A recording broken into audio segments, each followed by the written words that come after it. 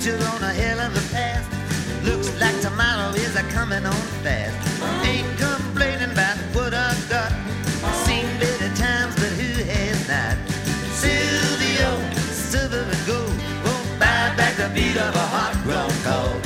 Silvio, I gotta go find out something only dead men know.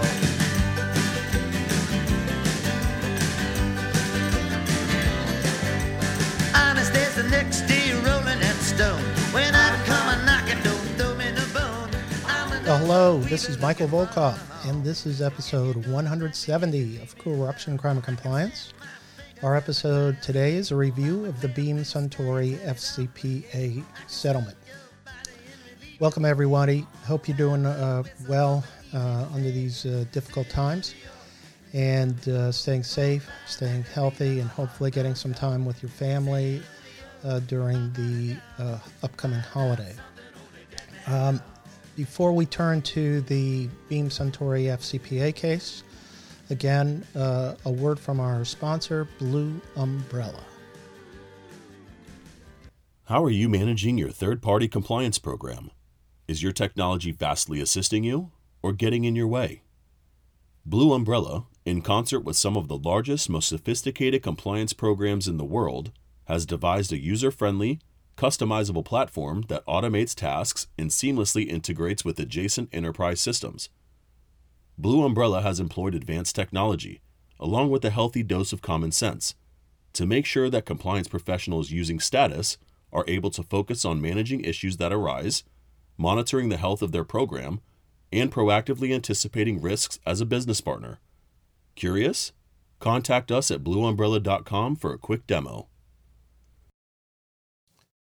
Well, the Beam Suntory case is actually interesting in terms of its appearance. The fact is that in July 2018, the SEC settled with Beam Suntory for $8 million.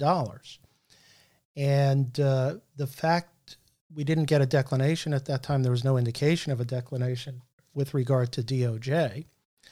And this just sort of festered along, and then all of a sudden, this comes out from DOJ against Beam Suntory for $19.5 million for essentially the same conduct, bribes paid in India. And the timing of this is unusual and suggests that DOJ's resolution involves some unique issues relating to Beam Suntory's cooperation. It's just a weird situation because usually these are announced at the same time or there's a resolution that's close in time, and usually the SEC and DOJ work this out together and sort of time their actions together. So the SEC resolution was announced in 2018, like I said, which was 5 years after Beam and Suntory had voluntarily disclosed the matter.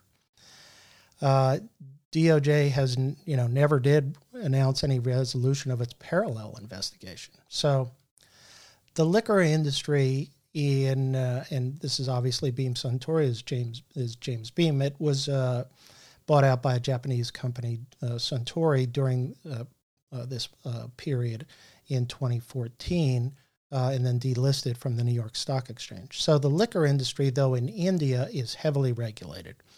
And there are numerous opportunities for bribery and kickbacks. And like I said, Beam was traded on the New York Stock Exchange until 2014 when it was acquired by a Japanese company, that's Suntory. And then they were delisted from the New York Stock Exchange.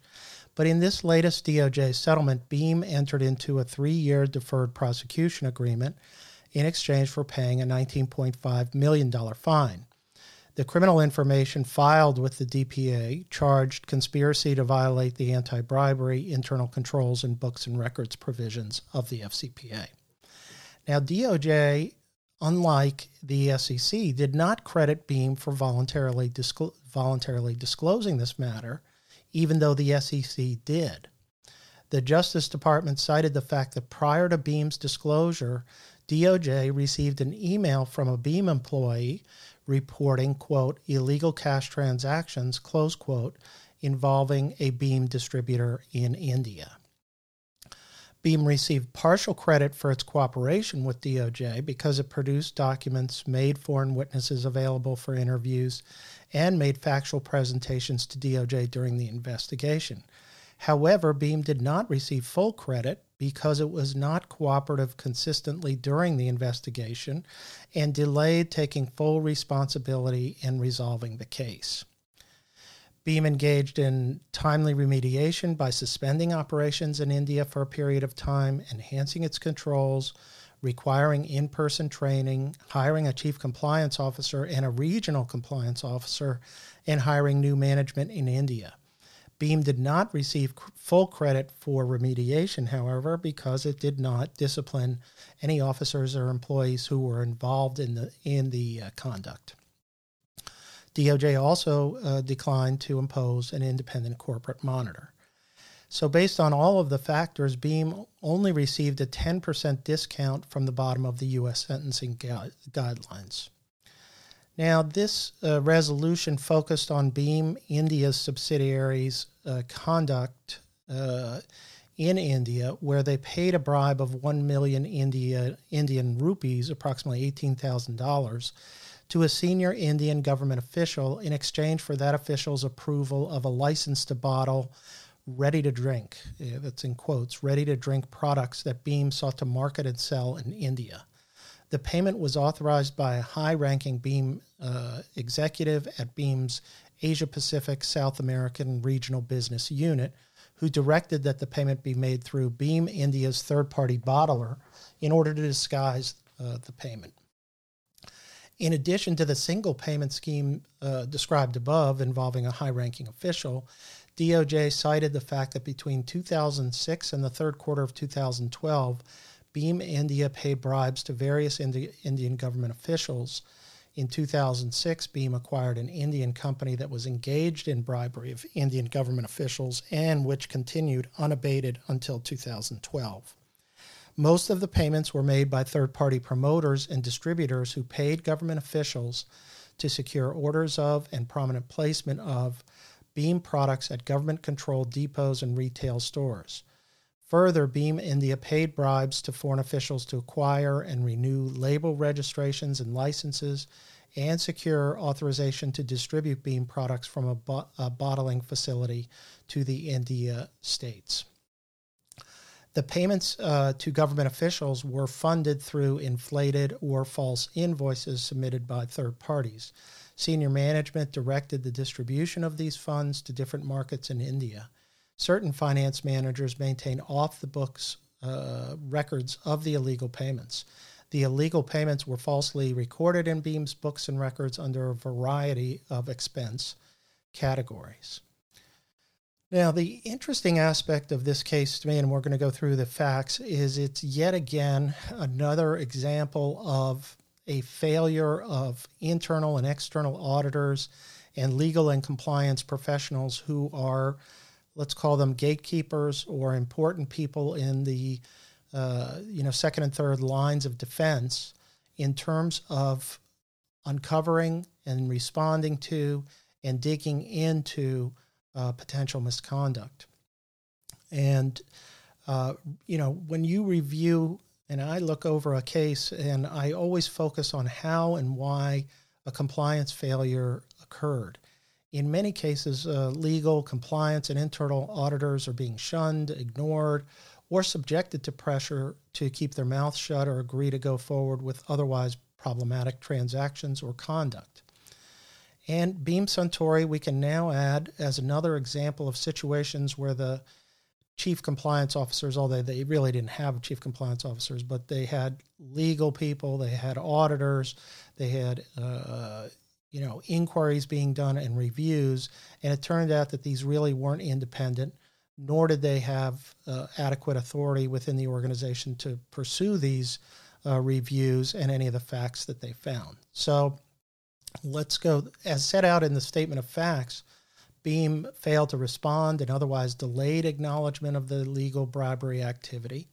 And in many cases, Beam executives and senior officials sought to downplay, ignore, or delay responding to indications of misconduct.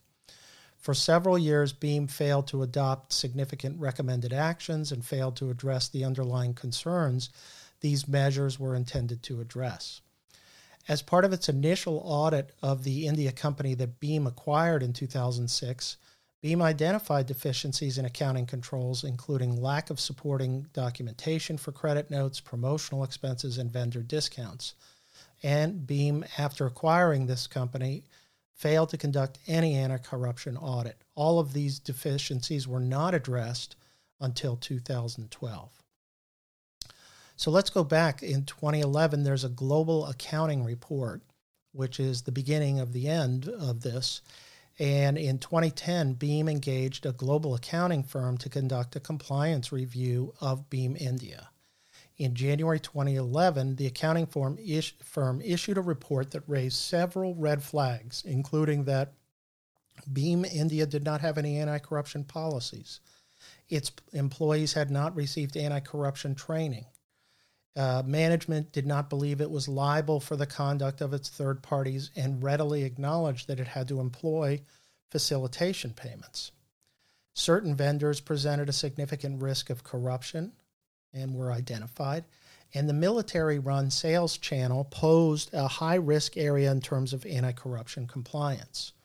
The accounting firm recommended that Beam, quote, conduct and document due diligence to confirm activities undertaken, close quote, by third parties, and investigate red flags, discuss legal considerations of third-party actions taken on Beam's behalf, and consider the need to further review the military sales channel in India. Beam did not implement any of the global accounting firm's recommendations. In fact, in January 2011, after this report came in, Beam retained a U.S. law firm to review the global accounting firm recommendations. The U.S. law firm ultimately agreed that the issues required follow-up. So in February 2011, Beam retained an Indian law firm to review and expand on the compliance issues identified by the accounting firm. In discussions among Beam's regional management, it was agreed that if the review uncovered improper activities by third parties, Beam's business may be harmed and disrupted. In a contemporaneous email in February 2011, a Beam legal staff member wrote to a Beam India executive, quote, it is critical to approach a compliance review with the understanding that a U.S. regulatory regime should not be imposed on our Indian business and that acknowledges India customs and ways of doing business, close quote. Now that is not a good email to uncover, and it obviously indicates what the intent here was, which was to try to avoid and bury any type of findings that could indicate FCPA violations. The Indian law firm reported that Beam managers believed that third parties may be making payments for customs officials and government employees in the military sales channel. The Indian law firm confirmed many of the global accounting firm findings. Beam asked the U.S. law firm to review now the India law firm report. And on August 19, 2011, the U.S. law firm issued a memorandum to Beam noting that the Indian law firm failed to conduct a significant review of Beam's financial practices and conduct any type of transaction testing. In addition, the U.S. law firm identified the India law firm's findings relating to deficiencies in oversight of third parties and improper payments made by third parties. Finally, the U.S. law firm made additional recommendations that Beam should review past invoices and debit notes because there was a high likelihood that the results of this type of financial review may uncover evidence of potentially improper payments. After receiving the U.S. law firm report, Beam employees wrote to Beam Finance seeking to close the case, to close the entire review. A Beam employee wrote to the Indian law firm to confirm that the compliance review had come to a close. The Indian law firm recommended conducting additional interviews of Beam employees who interact with third parties. Beam declined to follow that recommendation, recognizing the risk of uncovering third-party misconduct, risks for U.S., Beam, and Beam, and risks for us, Beam India. Beam decided to close the review until further allegations of corrupt conduct were raised in September 2012 by a whistleblower, which ultimately led to the investigation and resolutions with the SEC and the Department of Justice ultimately.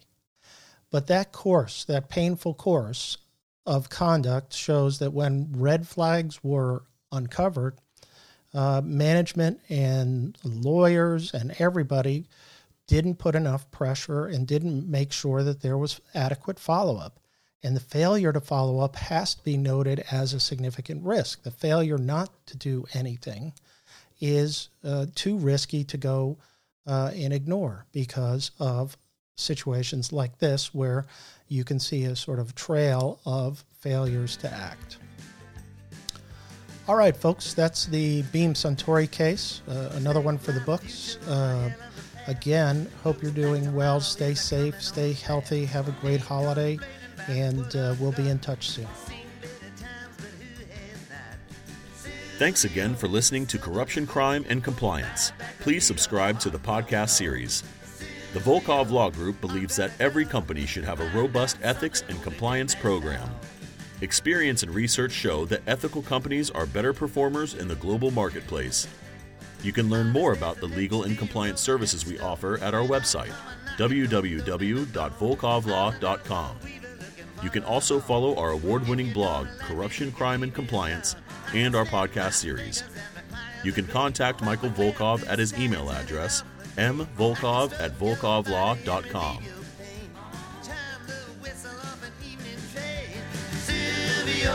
Silver